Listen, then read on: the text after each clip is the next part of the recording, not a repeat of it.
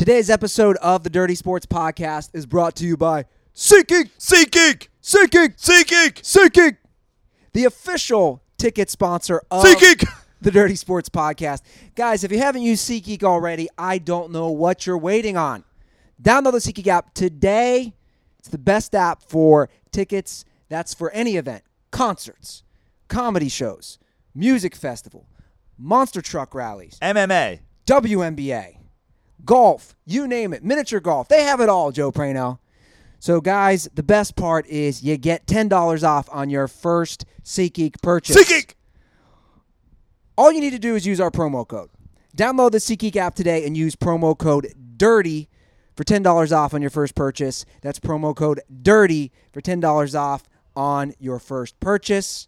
And I also want to give a very happy 20th birthday wish the big 2-0 to Conrad Olbert. Conrad Olbert. Big 2-0. Conrad. 2-0 for the KO. Happy birthday. And give some love to your girlfriend, Mackenzie, for sliding into the DMs to get the birthday shout out. Usually it's not a good thing when girlfriends of dirtballs slide into the DMs. You're like, look, I don't know how to tell you this, but I'm not on the market. But this one slid in for the right reasons. Slid in to say it's the big 2-0 for the big KO. And how about a birthday shout out, which we are happy to do. That's happy right. birthday, Conrad. All right, Joe. We have a fun show. We just interviewed Shawne Merriman. Great show. Let's get to it.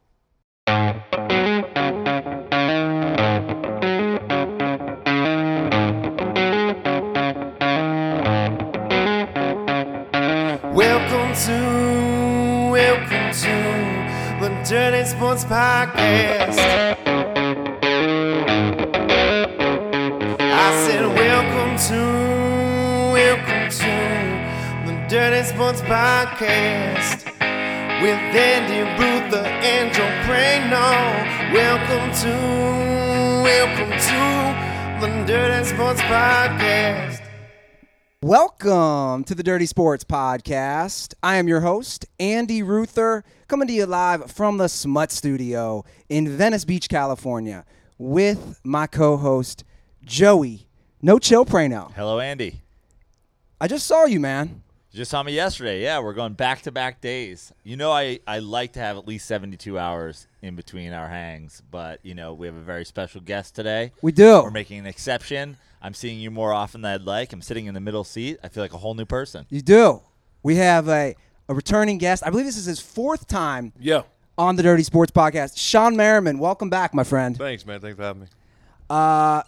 This all stemmed from, I feel like you're stoking the fire a little Phillip Rivers, Eli Manning discussion, which we're going to get to. But this is how this all came to be, right? We got to tease it out.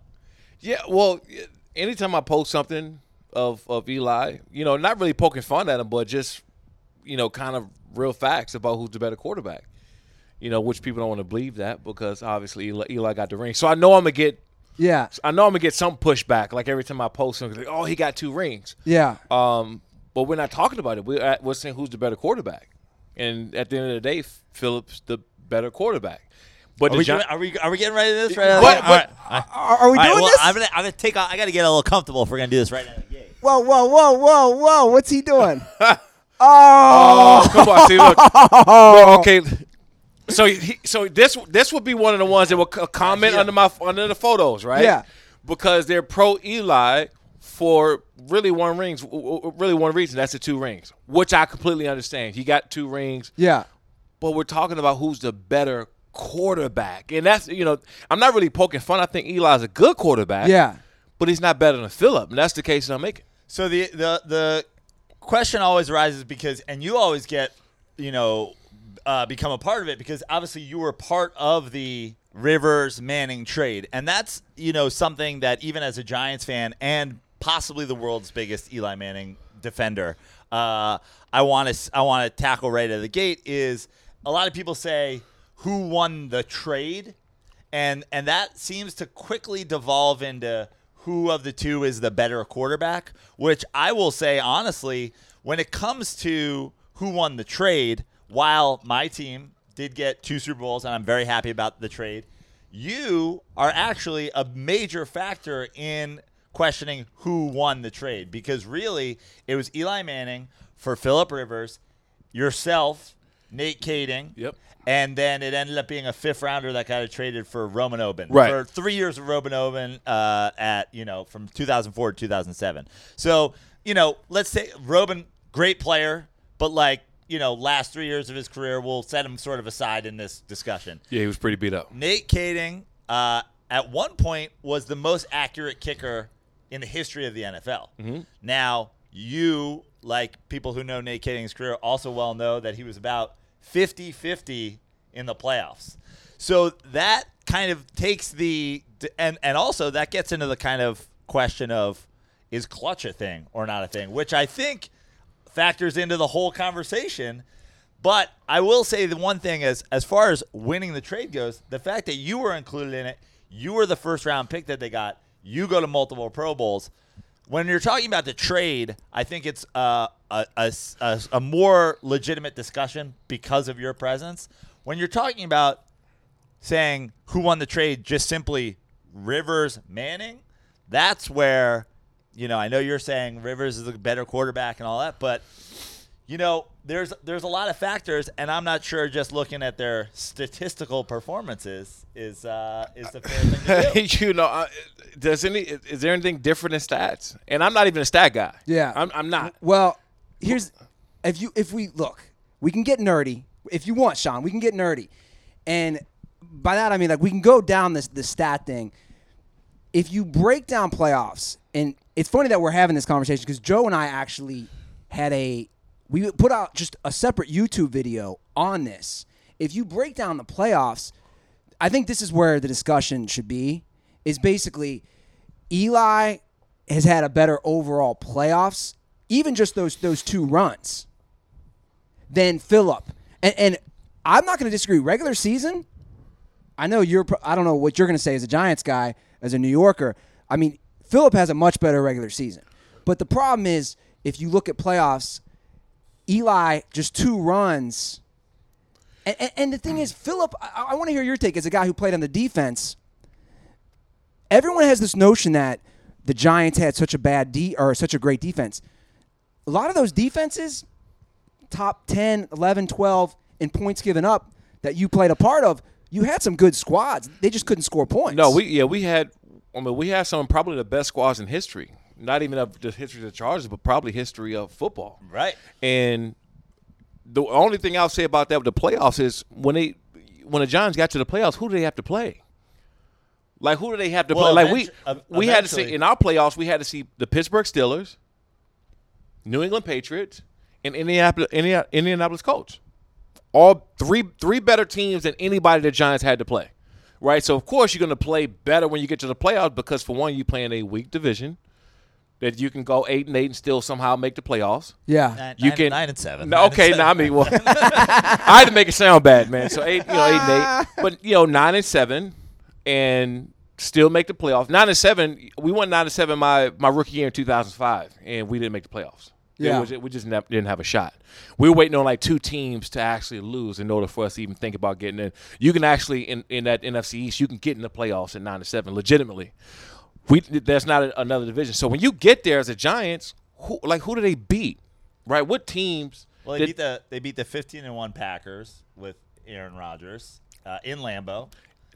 15-1. That was a pretty good team. Yeah, but we also had the Colts who were that year they were undefeated, right? Yeah. One of the years they were undefeated. We had the Colts. Yeah.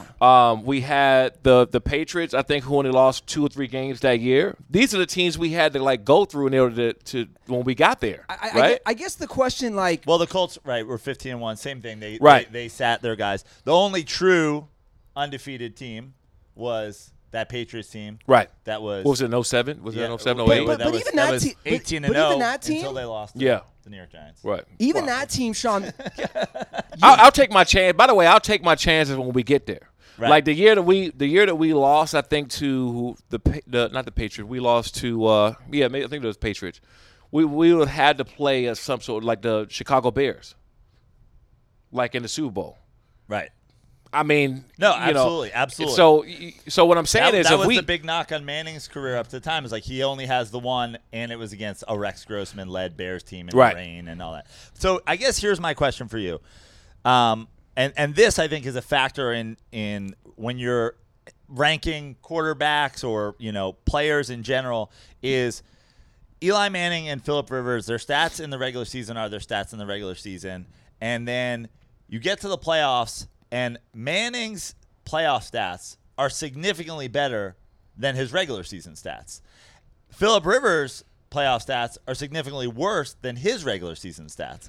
So his quarterback rating goes from the mid-90s to the mid-70s in the playoffs, and begs the question, like, if you're arguing, for a player, especially a quarterback being the most important player on a team, he's handling the snap every single time.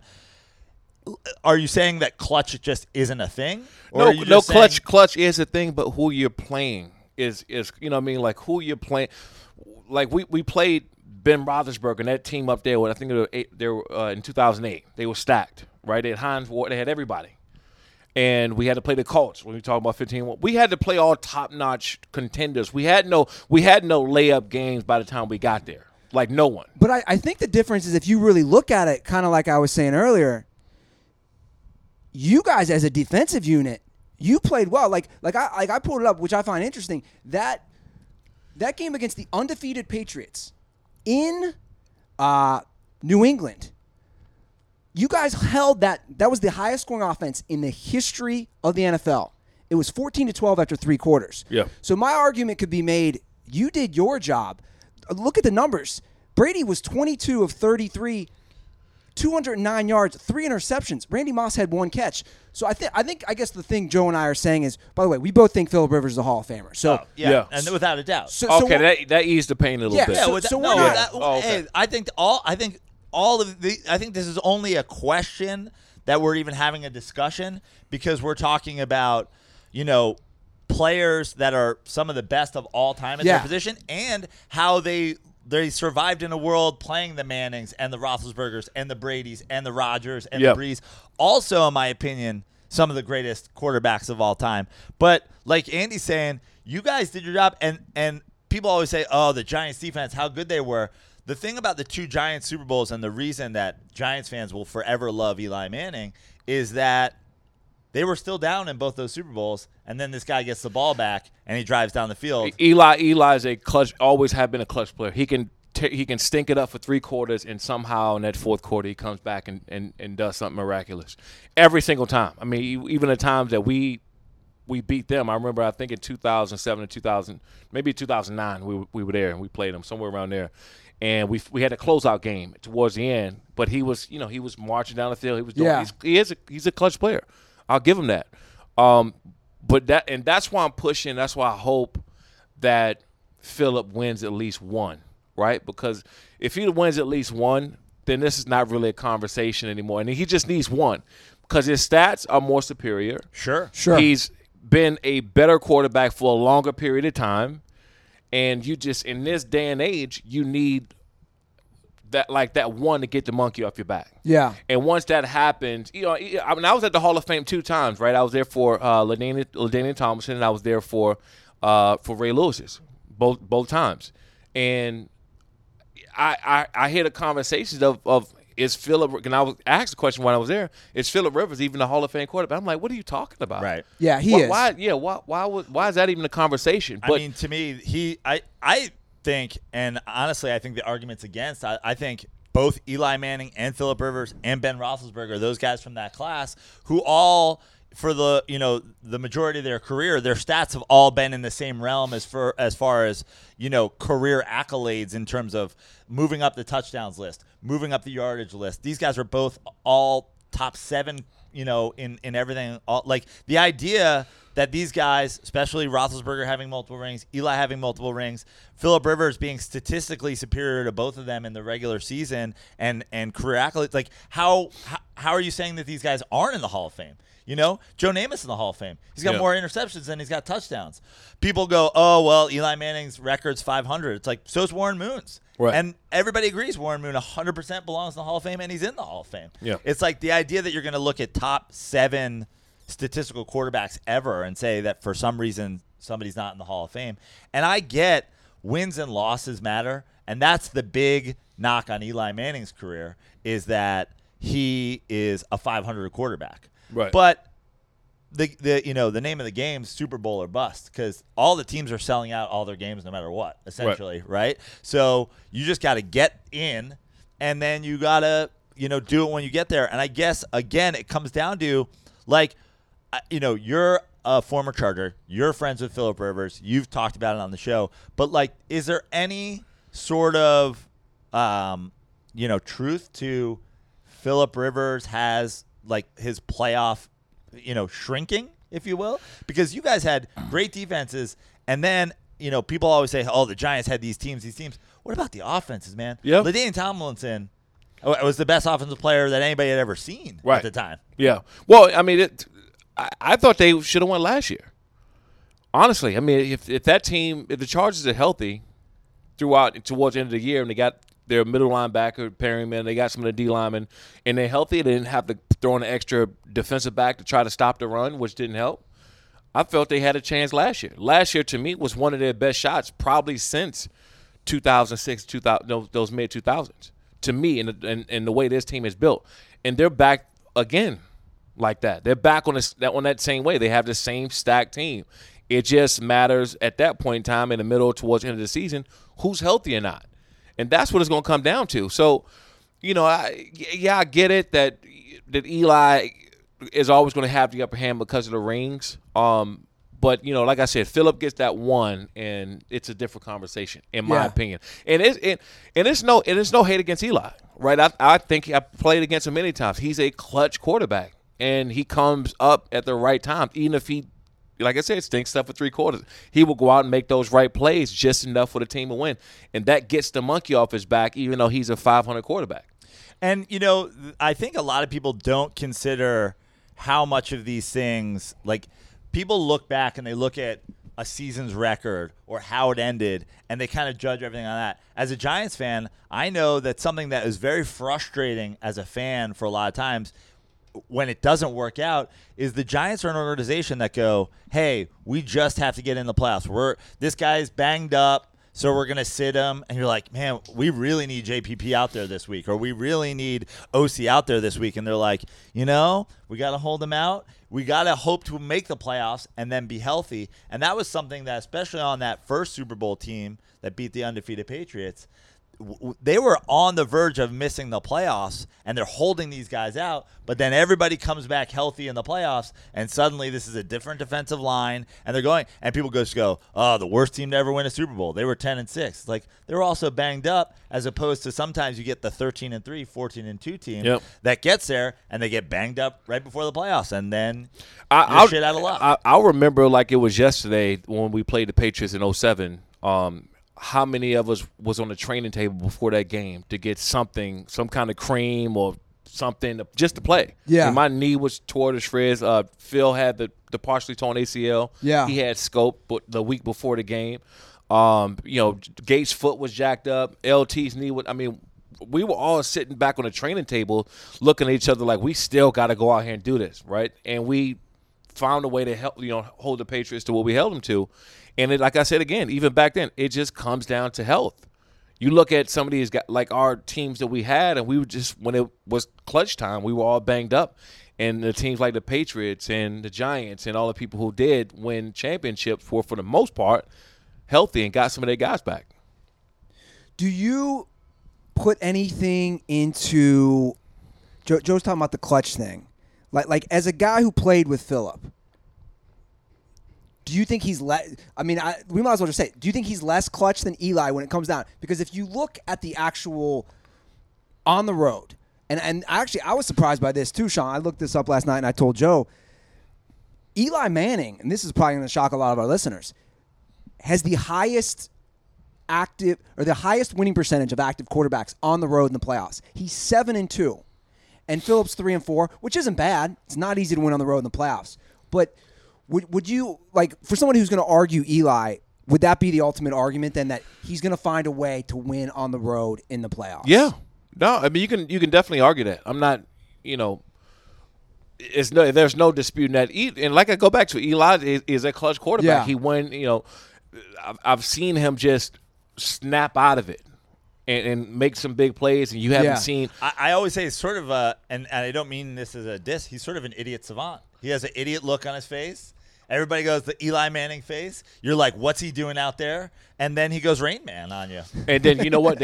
People forget about those 3 quarters. Yeah. And one thing I've always said about Phillip, especially early on in his career, Phillip is one of the most, if not the most competitive person I've ever played with, ever. And I'm talking about out of all positions. He hates to lose. And sometimes when you're that competitive, you go and do things that, you can try to force things in between double coverage or just throw it away sometimes and doing certain things. Sort of the Brett Favre mentality. Yeah, sort of that mentality because, he's just so damn competitive. He just did not want to lose. And that sometimes hurt him. And I think that was mostly early on in his career. He doesn't – if you watch Phillips' last 4 years, he's not like that anymore. Yeah. He hasn't been. I mean, last he's still putting up star quality numbers. He's still throwing numbers out of this roof.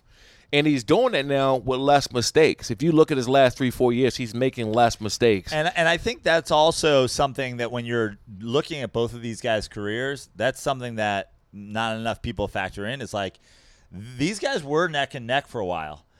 Even in career statistics and how they were playing, like year in and year out, they're right there. Eli Manning has had a rough couple of years. Is he done? Is he washed? Or are the Giants terrible? Is it some combination of the two? That's all up for debate, and we'll find out obviously this year. In that time, Phillip Rivers is surging. As Eli Manning's falling, Phillip Rivers is in a sense, like you said, still getting better. And, that in the long run, when you look back at their entire careers, that's absolutely going to be a factor. But like you said, he still needs that one because right now in the playoffs, and we all kind of seem to agree that Eli Manning has a clutch gene. But do you think there's any truth to that at some point in his career, Phillip Rivers had a lack of a clutch gene, that he was not showing up for you guys in the playoffs? No, it was just the opposite way. I mean, for one, we wasn't healthy, including himself. And I'm not talking about like the 06 game against the Patriots. We had a couple penalties. Obviously, I hate to bring it up because people won't stop bringing it up, but Marlon McCree, doesn't go down at the end when we intercept the ball. Game over. We advance to the playoffs. Just those things aren't put into Phillip Rivers stats that we're not putting in there at all. We're not even talking about it. But the truth of the matter, Kading's field goal. Those things aren't, but they'll go against Phillip, sure, because he's a starter team. He's a starting quarterback for us, and he's our leader. And so when you're putting the Mount, the Mount Rushmore of quarterbacks, right, and he's not up there for whatever reason, those mishaps that we had as a team won't be up there. Like, hey, by the way, these penalties here. By the way, this missed field goal here, or this missed tackle, or offsides penalty, whatever we had, is all going to go against Phillip. And that's why I'm just rooting for him to get this one, to get the monkey off his back. Yeah. And also, he's got to get there first. Yeah. Right? Like, there's also the factor, and, we were just talking about sort of quarterback ranks wherever. Like, Drew Brees has had this insane career, and that penalty at the end of the Rams game is crazy. But he's got his one Super Bowl, but he's also only been to one Super Bowl. You look at these guys, Roethlisberger's got a couple, and he was in an extra. Brady has the 3 losses now, but all the wins. It's like getting to the Super Bowl is hard. Jim Kelly's in the Hall of Fame because he has great stats, but also because he went to 4 Super Bowls. Everybody knows everything's out the window once you get there. There's 2 weeks, the whole media, everybody's getting in trouble and the whole thing. But like, Phillip Rivers and a guy who's wearing an Eli Manning Ole Miss jersey, as a Giants fan, I love to think. I love the look on Sean's face. I love that look there. I love to think we get Phillip Rivers and we get you in a Giants jersey. You wouldn't have been able to wear 56, but you would have looked good in a Giants jersey. Yeah. That we still get some Super Bowls, but I don't know. All I know is I got 2, and I'm like, you know what?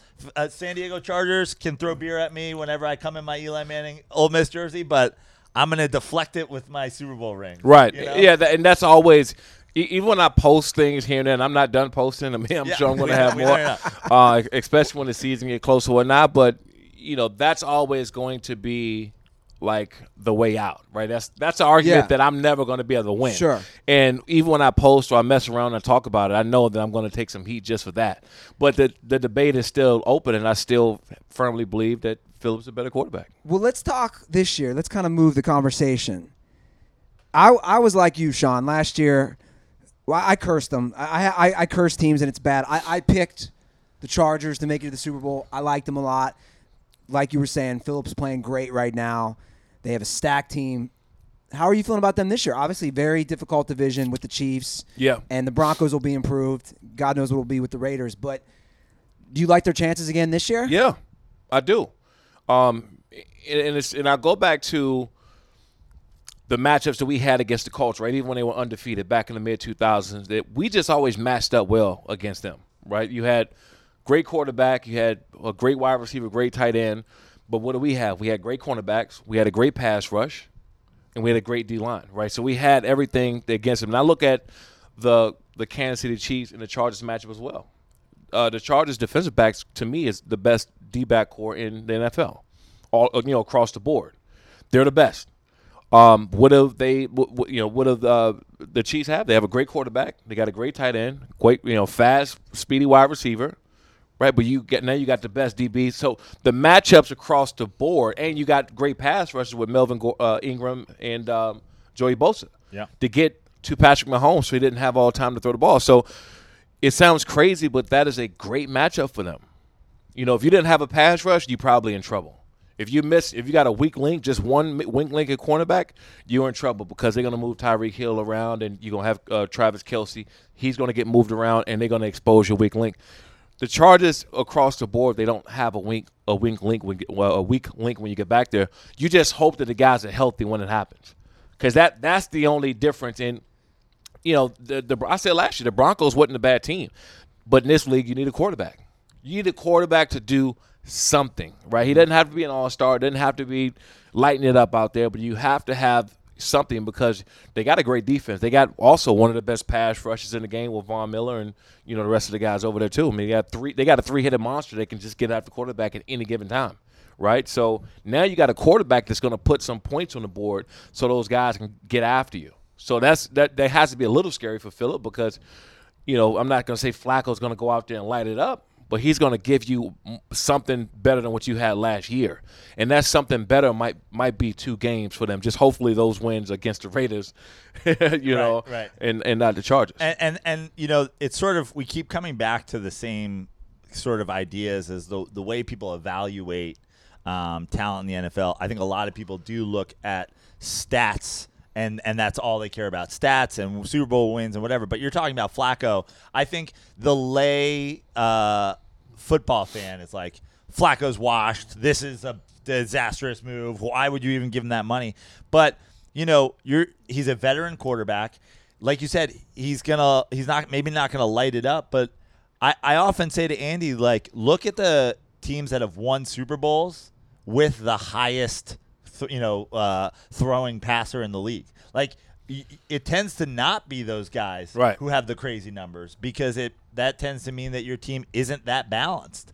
And so, we look through all the years, Phillip Rivers, these, passing numbers throughout his career. Drew Brees, these passing numbers throughout his career. And then you've got, how many quarterbacks who have that sort of game manager mentality or the game manager numbers, and they end up coming out, with the Super Bowl ring at the end of the year. Do you think that Flacco can be for the Broncos a game manager type of quarterback, play mistake-free football, or do you think he's going to go in there and try to throw it in the light air? No, 70 yards downfield. I think he's going to do them some good. And I believe Flacco's whole problem in the first place was you had a young rookie that was coming in that they drafted him to take your job, and that is very difficult to go out and go about your business every day. You're asking a guy to be a pro, push for the team, don't get your head down and stay positive when you're already grooming a guy right behind him, and you showed me by drafting him in the first round.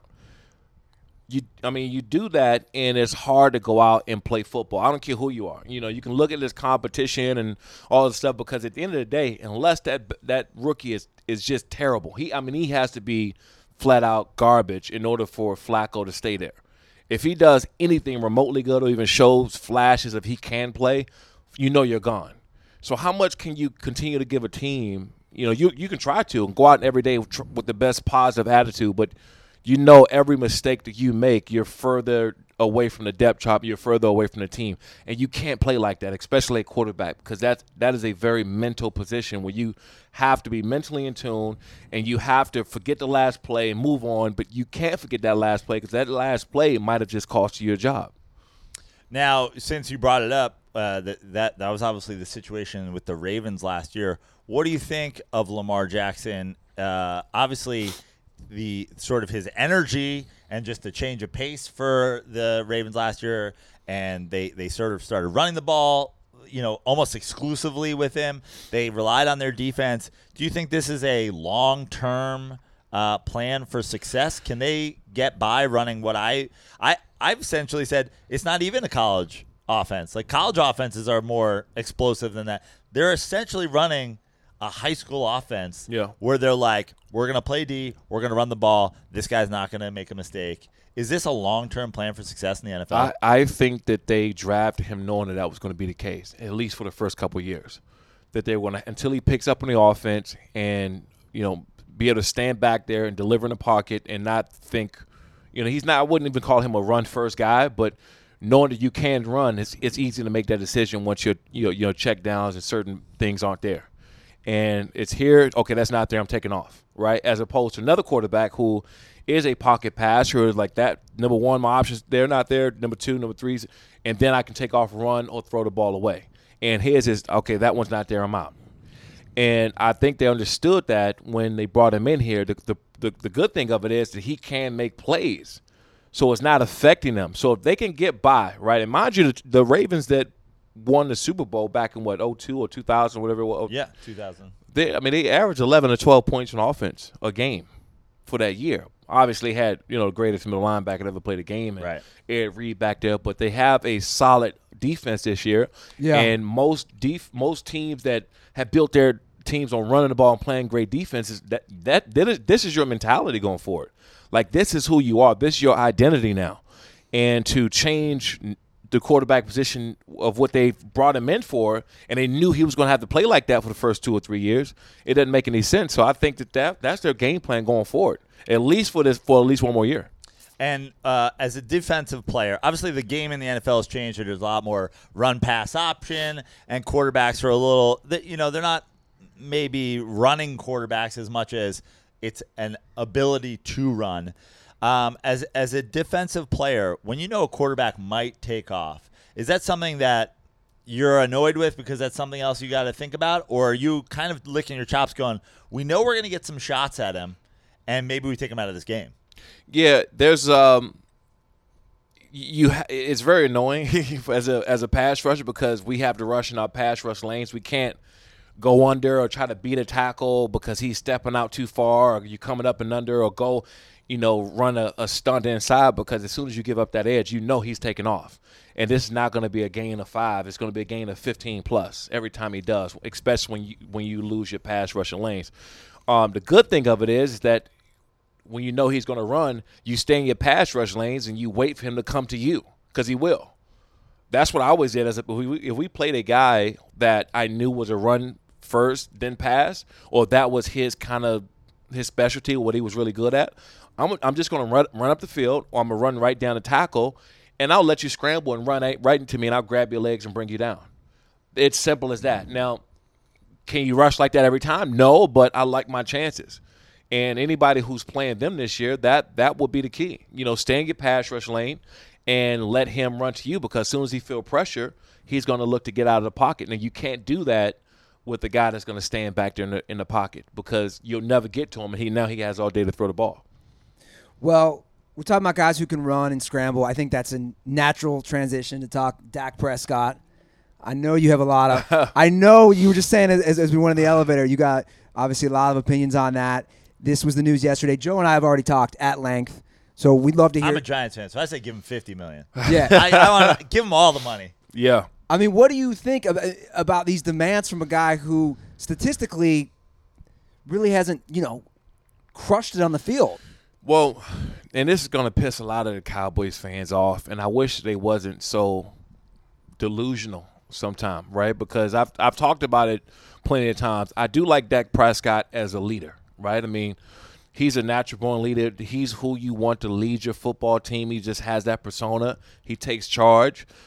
He plays hard, and he'll go out there and lay it on the line for you, and you'll play with a guy like that. But that isn't taking the fact that he is an average or above average quarterback.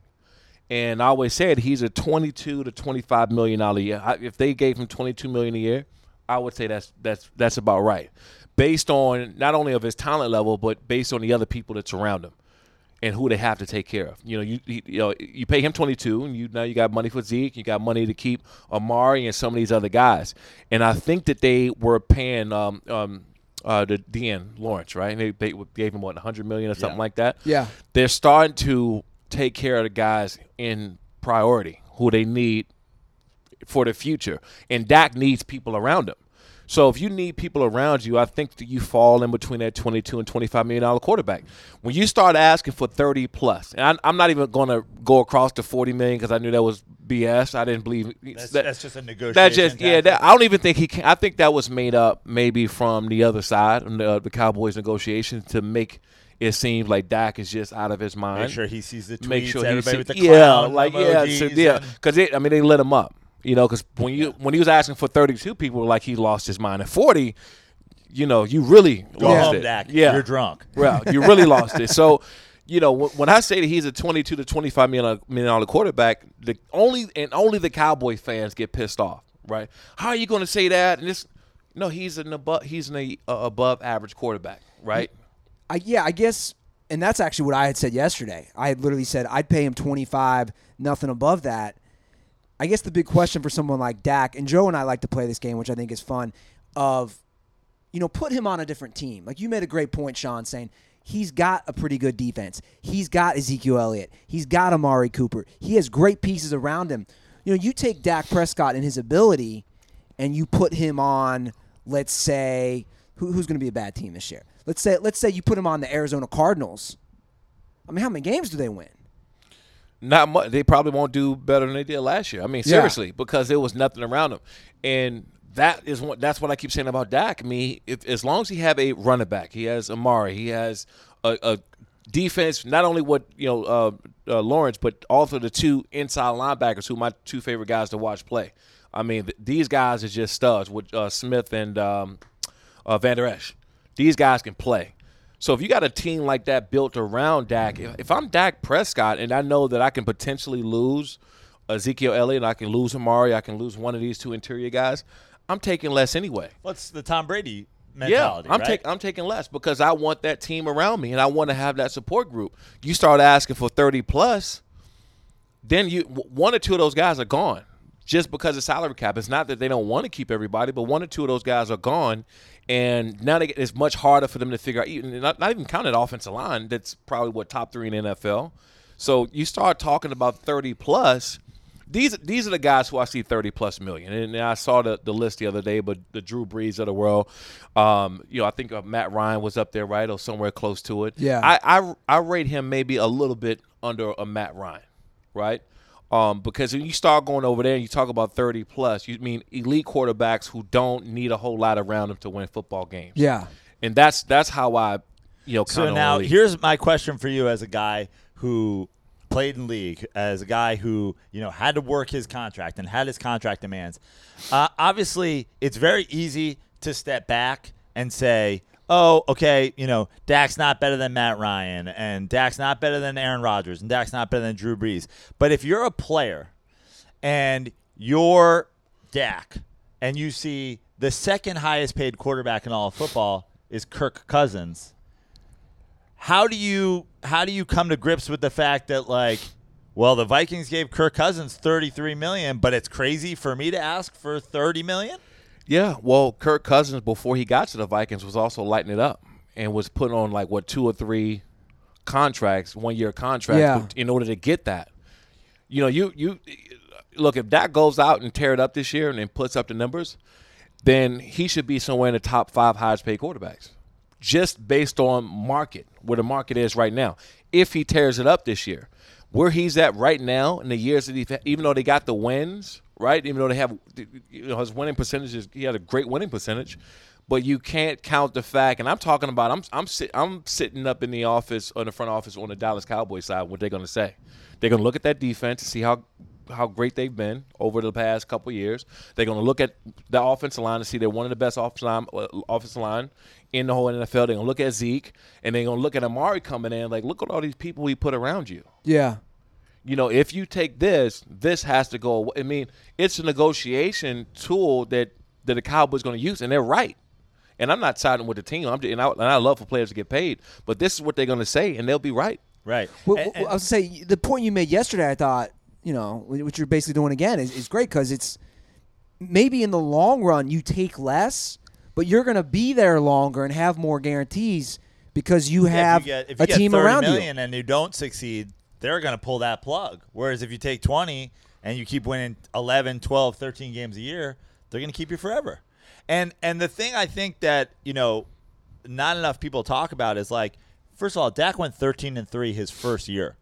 And that was when, you know, Zeke was also a rookie. Tony Romo goes down. Their defense plays pretty good. Their offensive line that year was incredible. Best in the league.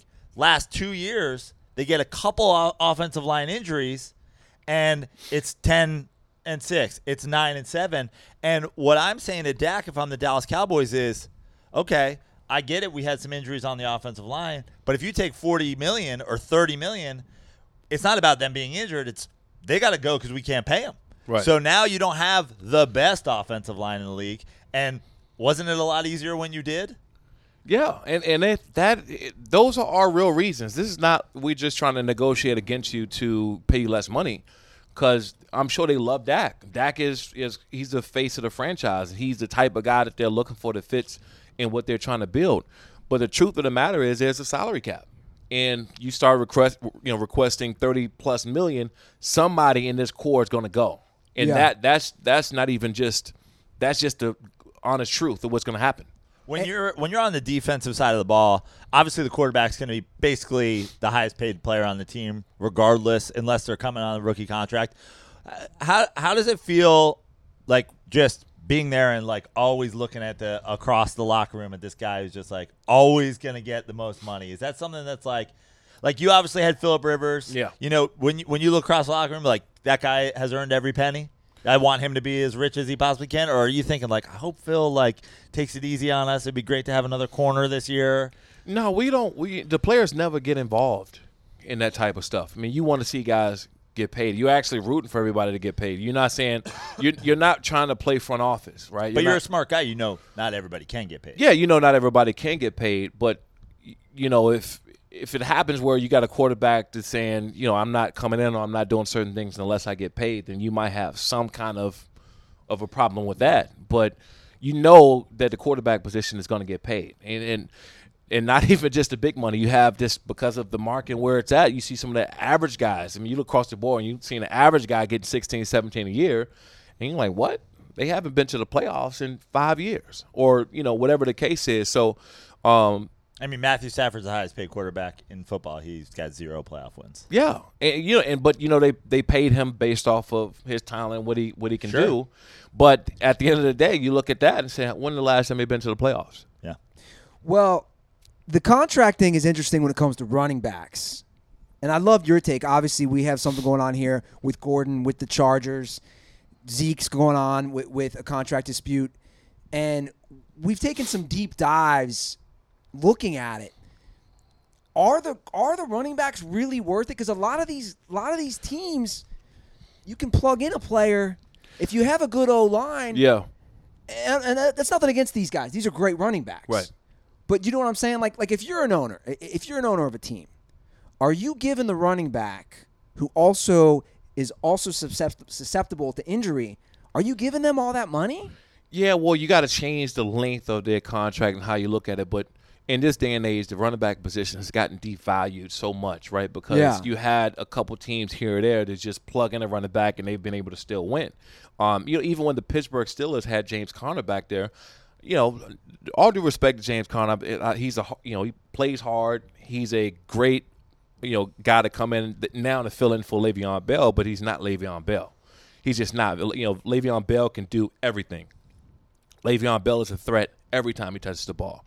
And James Conner is a guy that you can come in and not take a big hit because you don't have Le'Veon Bell and you have a great team around him.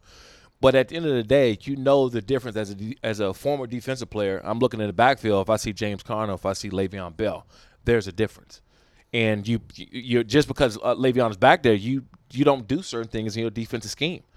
You know that he can go out to the slot position or catch a ball out the backfield and turn it into a 15 to 20-yard gain every time he touches the ball. You don't worry about that as much with James Conner. I believe if they had Le'Veon Bell last year, they probably went to the playoffs because Le'Veon Bell himself is good for about 1 or 2 games. They were 1 or 2 games short from missing the playoffs. So I think in that case, because you've seen the Patriots plug somebody back there and still being able to do it, you've seen some other teams here and there. Once in a blue moon, Broncos did it for years. Well, who did the Broncos? Okay, you found in the running back they have now. You found a diamond in the rough. Yeah, you didn't expect. No one expected that. Phillip Lindsay. Yeah, Phillip Lindsay. That dude can flat out play, and no one expected that. So, if it was anyone else and they're trying to prove that theory, try finding another. Well, Phillip I think the Lindsay. running back position also got devalued because there was about a 10-year stretch there where every single team that won, with the exception of maybe the Seahawks and Marshawn Lynch, it was sort of a running back by committee thing. And the teams that had the best running back in the league, not to, pour salt in your wounds again, but Chargers having LaDainian Tomlinson, the teams that had these guys who were doing otherworldly things from the running back position aren't making the Super Bowl, and the teams with guys who are like, hey, we're going to go with Brandon Jacobson, Derek Ward and Ahmad Bradshaw and spend that money on defense. Right. Those guys are getting there. The Colts, the Broncos, even the Steelers where they had old Bettis and these guys, and the Patriots for all their teams. But now I think, and you bring up Bell versus Conner, I think the one thing that has brought the running back, if you will, is these guys who are such a factor in the passing game. Yeah. Saquon, Gurley, Le'Veon Bell, these guys who are they're more than just running off tackle. There's so much that they're able to do. And, certainly we've seen some huge contracts for the running back. Yeah, and there should be because you have some guys who's just flat out special, who can do multiple things like that. And look at how many the passing attempts now to running attempts. I mean, I remember back in the mid-2000s when I was playing and we played the Chiefs, they lined up in power set, I formation with Willie Roaf, Brian Waters, right?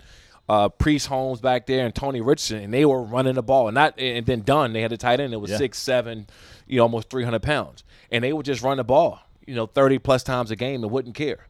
Now the game is different. So if you're taking a running back out of the equation and you're throwing the ball 65 or 70%, I don't know what the percentage is around there, then, the running back position isn't important. But what people just the factor of having a guy back, you talking about Bettis, I'll get the craziest Bettis story is my rookie year we played them. And I'm coming from college, and I'm used to lighting everybody up. I don't care. If I get you one-on-one, it's over. I had Jerome Bettis in open field my rookie year, and I just try to jump and leave my feet and do one of my arm tackles, and he dragged me 4 or 5 more yards. And Bettis was at the end of his career then. You caught the bus. I caught the bus, and I didn't have a ticket. All aboard. I didn't have a ticket to be on, and that ticket almost expired. No one's kicked me off, and they kept running. So even Bettis back then, and we're talking about presence. And I'll go back to Melvin Gordon. Right in his contract situation. If the Chargers wasn't so good around the board, they would have paid him 2 weeks ago. The fact is that they are so good. They have 3 wide receivers that can start on any football team in the NFL. You got Hunter Henry, who's back, top 5 to me, top 5 tight end. You got we know Stephen A. Smith's excited about that. Yeah. But so you have this team that's so stacked that you're looking and saying, okay, how many games can we win without having to pay Melvin Gordon? And Austin Ekeler came in and shocked a lot of people. He's another guy who can catch the ball at the backfield, so he's valuable there. But Melvin Gordon being in that backfield, and as a defensive player, you're like, okay, this dude might get the ball and run downhill right now because he runs so damn hard. So now his presence is back there. Austin Ekeler is good. I mean, he can play flat out. He's energetic. He brings life to the team, and he can do a lot of things, including catching the ball at the backfield. He can move him around, and he runs these wheel routes down the field and run past linebackers. You can forget about it. And you can say the same on the opposite side for Melvin Gordon. He's not that great out the backfield catching the ball, but that first and second down, you need those 4 or 5 yards and hits in order to get in those third and short situations. Melvin Gordon is a guy that you need in that backfield. And you need him late in the season. Keep that ball out of Phillip Rivers' hands in the fourth quarter. Since you brought up Melvin Gordon, I think is, again, a good transition into another story. Obviously, Antonio Brown and the Raiders, he's in practice. He's not in practice. He's not playing because of his feet, because he has frostbite from a cryo chamber. He's not playing because of his helmet. How much of an effect does it have on you in the locker room and the locker room as a whole when you're in training camp and guys aren't there for whatever the reason may be? Well, it's like this. You know what you're getting before he gets there, right? It's not a secret. And for these things to happen, you're not like, oh, my God, I can't believe. I mean, it's Antonio Brown. That's what you get with the package. But you also get probably the hardest working guy in the NFL, or one of. He'll come to practice every day when he's healthy, and he goes and he produces. He put up the numbers. So it's the give and take, right, where you are okay in a sense. I'm not saying you're giving him a pass, but you're okay in a sense because this guy, he's so highly productive. He can do so many great things with the football and your team. So, okay, what are you willing to deal with in order for him to keep going out and producing? And he can do this for a long time if he goes out and keeps producing. The problem is that when you're making these demands, say, I'm not going to play unless I get this kind of helmet, I'm not going to do this, I'm not going to do that, and then you stop producing just even a little bit, that's your fastest ticket out of the NFL. They'll get you out, and I don't care how big your name is, they'll get you out of it faster than if you were a guy who couldn't play at all. Is the helmet that big of a deal? Obviously, neither of us have played. You excelled at the highest level. I played in high school, but Well, I mean, come on. I'm just kidding. Is there anything to that, Sean? Is there anything to a guy in his helmet? I recently saw the latest interview with Tom Brady, in a way saying, "Yeah, man, you get used to your helmet. It kind of becomes your thing." Was that ever the case with you? Did you ever have a helmet that you didn't want to give up? No, but I've had cleats that I wouldn't play in, right? I had cleats that I wouldn't practice in because they would hurt my feet or things like that. And these are cleats that they were saying, hey, these are the ones we want everybody to wear. Yeah, you get 3 or 4 pair from Nike or something like that, and you just have some cleats that you don't want to wear, even though you had different options. And I use this analogy when you come to Antonio Brown, and I don't like the way he went about it, and I think that's his problem. It's not what he do, it's how he go about it. If he went to him and hey, said this is really causing a problem, guys. Like, I don't know how I'm going to play. When you lay down the line and say, I'm not going to do this unless I get this. Yeah. That's where, the steam comes from. That's when the big things happen. If you come to him and say, look, this is going to be really hard for me and kind of talk about the situation, then it eases the pain of what's going on. When you have a doctor or any kind of surgeon or anything out here and he's using utensils like his tools that he's performing surgery with, but he can't do it unless he has the right tools. Do you go to him and say, you got your problem? Every time you come in to do surgery, you always complain about these the stencil, whatever they use. I don't know the terms of it.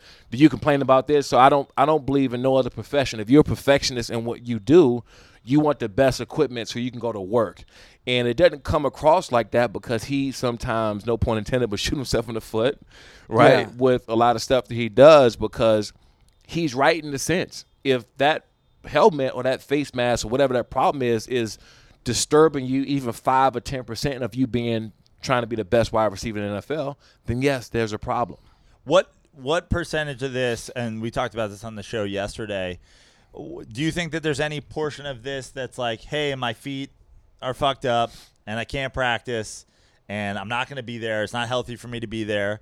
And I need an excuse to not be there. I'm going to create this helmet thing and this helmet thing. Will everybody talk about my helmet while my feet heal, or do you think this is just a combination of two things happening at once? He's hurt and he's got a helmet thing and he's not going to play. Yeah, well, it's a combination because he can just say his feet hurt and he can't practice. And I mean, he showed a picture of his feet. I don't think nobody's going to deny that part But of it's it. sort of a self-inflicted wound. It's self-inflicted wound. I mean, stuff happens. I get in the cryo machine and I got stuff for him, but I can easily, if I'm tired after the workout or something I'm doing, and I walk in there and I can forget putting on my shoes, and I can stay in there 3 minutes instead of the 2 minute period, and something like that can happen. It's possible.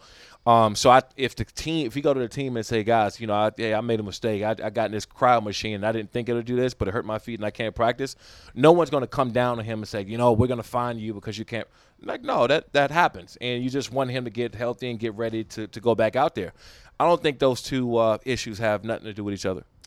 Now, you talked about him being sort of being known as a hard-working player, being one of the hardest working players in the league, and that's something that, as a Giants fan, obviously we had our own quote-unquote diva wide receiver last year who's certainly one of the best players in all of football, but also got a lot of attention for what he would do on the sidelines and what he would do whatever. The popular opinion was that Odell Beckham was liked in the locker room, because he worked hard and because, if anything, maybe he just wanted to win so much that he didn't know how to handle losing, and he's kicking nets over and he's crying. Does it come down to simply when you're on a team like, hey, I know that guy goes out there and works hard in practice every day. I know that guy goes out and gives 110% on the field on Sunday. That's all I need to know about this guy? Or what point do you start shifting the balance toward, man, I really wish this dude was not I really wish after every game I didn't get a question about what my teammate was doing with a net and what he was, where he threw his helmet and what he did. Yeah, I think they were already transitioning guys out of there no matter what.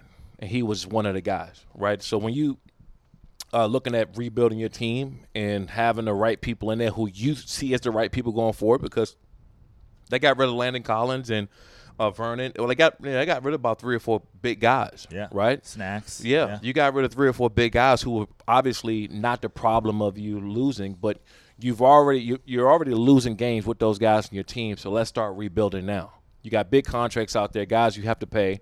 So you already making a decision. Now the problem is when sometimes it happens, the guy have to be the problem child on the way out the door, because now it doesn't make sense. Right, so if a guy's a good guy in and out, does everything for your team, never had any problems off the field, anything like that, and you still get rid of him, and then you end up stinking it up next year, then the fans and people are going to say, well, why you get rid of this guy?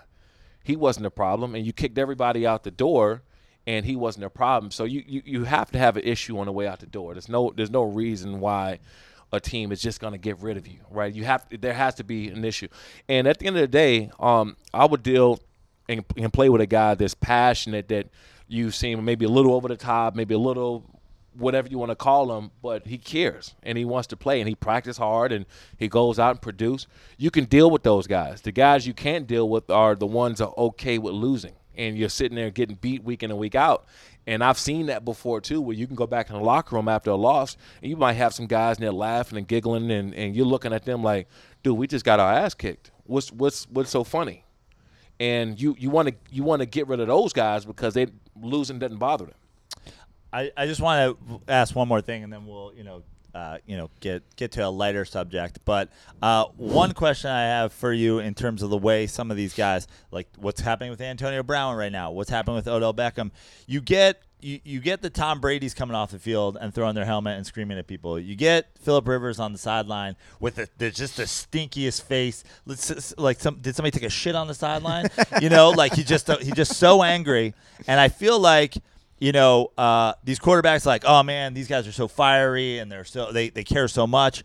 But one receiver comes off and throws his helmet down, and now it's this big thing. What part of that, in your opinion, is that these quarterbacks are held on a pedestal versus this is a race issue? Like the black guys can't act up, but the white quarterbacks can do whatever they want. They're just fiery. Well, I can't say that. But I can't even really call it a black-white issue, because look at the things that people say about Phillip, right? He always talk trash. He's this. He never shuts up. And, you're talking about a guy who doesn't even curse, Yeah. right? So how Philip much? Fudge and Rivers. Yeah. So how much trash can they really be talking? But like I said, it's one of the things when you're on the way out the door, you have to have a problem. Antonio Brown's been doing that since he came into the NFL. You know, people say he changed whatever, but go back to his first couple of years. I mean, he's thrown some helmets or had the sideline antics or whatever you want to call it, but he was producing. They knew he was going to be there for a long time, and when it's time for you to go, now is the problem. And you have to have a reason to be on the way out the door. And I'm not giving him a pass. I'm just saying that is most cases when guys are on the way out.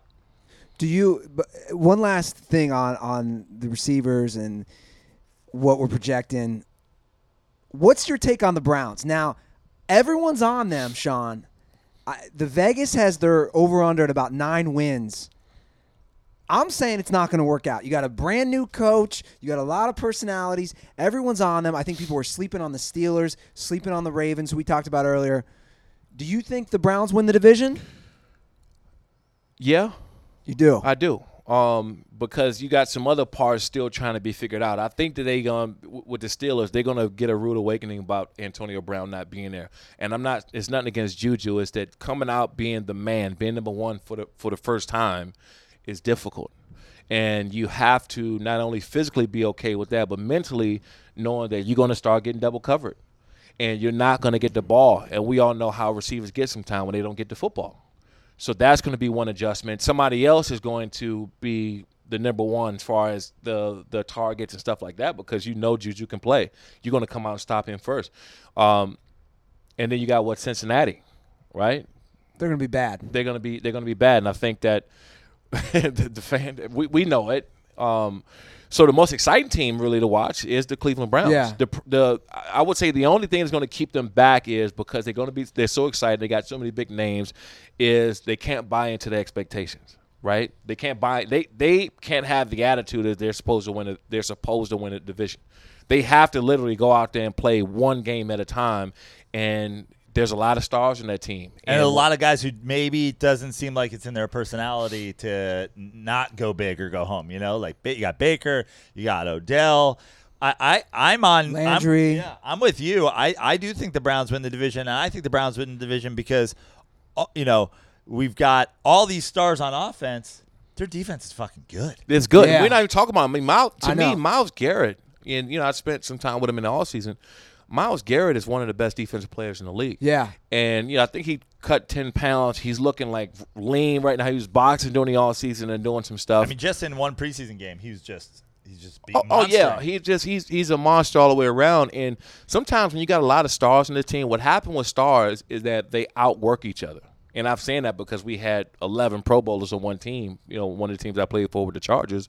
And you can watch practice, and we were just like – I mean, guys were full sprinting every time, and you wouldn't want to be last to the football, and you were trying to rip every ball out and fumble recovery. I mean, it was we got after each other every single day, and I think that's what you're going to have with the Browns. But also, is that good or is that bad? That's great because what's happening is Myles Garrett. He's not a super outgoing guy. I think he said something about him playing video games and kind of just laying back and stuff like that, but.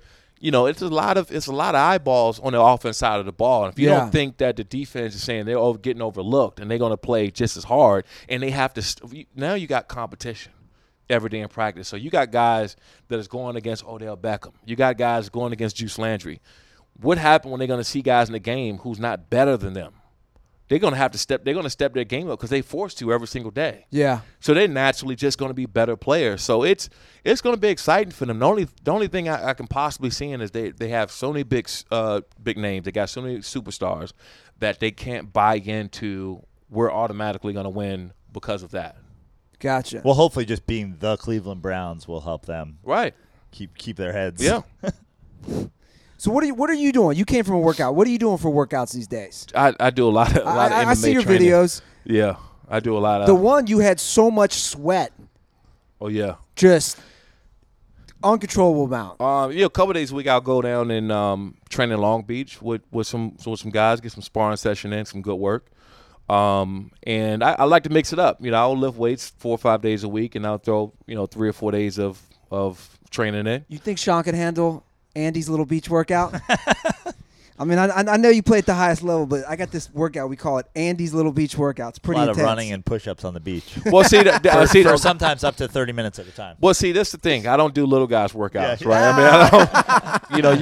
You got guys and they don't want It's to not do a little all. guy. It's a little beach. Well, It's a little beach workout. well, so you're going in there talking about running for 30 Yeah, minutes, yeah. and see the reason why I do a lot of MMA stuff, it keeps me late, and I really do. I like to fight. Yeah. I mean, I love the contact of, and I'm not you. The whole Look. Philip Rivers thing. I was just joking. He's totally clutch. No, but you go in there, and I like to be competitive, and obviously I have the MMA league with Lights Out Extreme Fighting. I get a chance to train with a lot of these guys. Yeah. And it's kind of me still keeping my competitive edge and being able to go on out and compete. And you have a big upcoming fight, right? Yeah. With your league? Yeah, we have Lights Out Extreme Fighting at Commerce Casino on September 21st. Huge card that we got coming up. Two title belts on the line. And we'll be sold out here in the next week or two. I was gonna say, Joe, we got to go to that. Commerce. You come in. I mean, there's no when you walk in there, you're at a Lights Out fight because the intensity in there is just unreal. I've actually never been to a MMA fight. Well, and that's why we love being kind of local, right? We stay in Southern California here. We're at the Burbank Marriott. We're at the Commerce Casino. We'll probably move further down the highway, further down the road. But we love standing because a lot of people who don't get a chance to go see MMA fights other places, they come and check ours out. And Where that's why can they love where can people get tickets for that? At lightsoutxf.com. And we go on sale. I think next week the tickets go on sale. Okay. And we always go on sale about a month before the event because we sell out pretty fast. We're going. If you guys want to go, I mean, we'd love to go. When is it? What's September September 21st 21st. at Come on. Commerce Casino. I mean, maybe I'll ramp up my little workout, get myself ready for some Well, MMA. come get an amateur fight. See how that feels. Sean, I would get destroyed. Andy already had a brain injury. Yeah, I already He had fought one. a sidewalk. I already had one brain injury because I got too drunk. I don't need one where I'm actually fighting people. What would be my weight class? I'm probably about $165. Is there even a weight class for that? Yeah, well, you can drop down to 140. I think you can drop 20 and fight at 147. I don't think you should. I think you should definitely not fight. We can get you there in about Can 3 or I 4 fight weeks. with a helmet? I don't even think the amateur fight with a helmet. So I walk in with shoulder pads and a helmet. I'd still probably die. You're gonna need Antonio Brown's helmet. I need the very specific one. I need the old Shure helmet. I know. That's exactly what I need. We got to bring up now that Sean's here. We have our mutual friend who has become your official fill-in on this show. Oh, Tug Coker. Tug Coker. yeah, So that's my boy. I know it's so funny. So you acted in first one of Now We're Talking, and Joe and I were actually in season 2, which they're still working on getting out there. Any acting on the horizon for you, Sean? Yeah, what's some other stuff? I try to do things where I can be in and out. Yeah. Right? Like I try to stay away from like the reoccurring roles. That got to be somewhere for 3 months. I'm just the league, man. I love doing it. It's what I wake up to do. And I try to just stick to one good thing. And if I got time to pop in on a set here and then, Tug will tell you, I do my thing sometimes. I already think you're a great actor. You had the whole Philip Rivers thing. You said it with a straight face. Yeah. He's a better quarterback than I am. You got to teach Nailed Sean. it. Sean's got to teach me he's got to teach me the lights out dance. Yeah. Well, you got to have me back on. You know, the good thing is when I come on, like y'all fans are the craziest and most rabid. They like come back on. They're nuts, right? So if I They're like the Raiders fans of podcasts. Oh, yeah. They're the, If they're the Bills Mafia of podcasts. if I don't come on, they're like, you better get your ass back. I'm like, okay, all right, I'm going on. So this wall, Sean, most of these things and these bobbleheads, all our fans who we call Dirtballs, the Dirtballs sent it. They have my address. I think we're going to need an 8x10 of Sean doing lights out. That's what I was thinking. I mean, we got OJ. OJ murdered 2 people. Well, allegedly. Yeah. I mean, OJ, you know my feelings on OJ. He's good on Twitter. Yeah. Are you following OJ's Twitter? You know what? Other people who I follow, they retweet them, so I see it. It's like it's like Donald Trump. Yeah. Like, I don't follow, but I see them all. I don't think I follow him, but if I don't, it's always other people who retweet him, and I get a chance to see it. Yeah. Don't follow him into a Brentwood mansion. No. That's for sure. Yeah, I follow his Twitter. I always love when he's I don't know what his move is though. Like, what's OJ's move? Because this has to be playing up for something, right? He got over 1 million or something now, right? He got big pretty fast. Yeah. And Twitter, yeah. I remember going to do a signing in New Jersey some years ago, and I remember the line just being wrapped around the corner and out the door for him.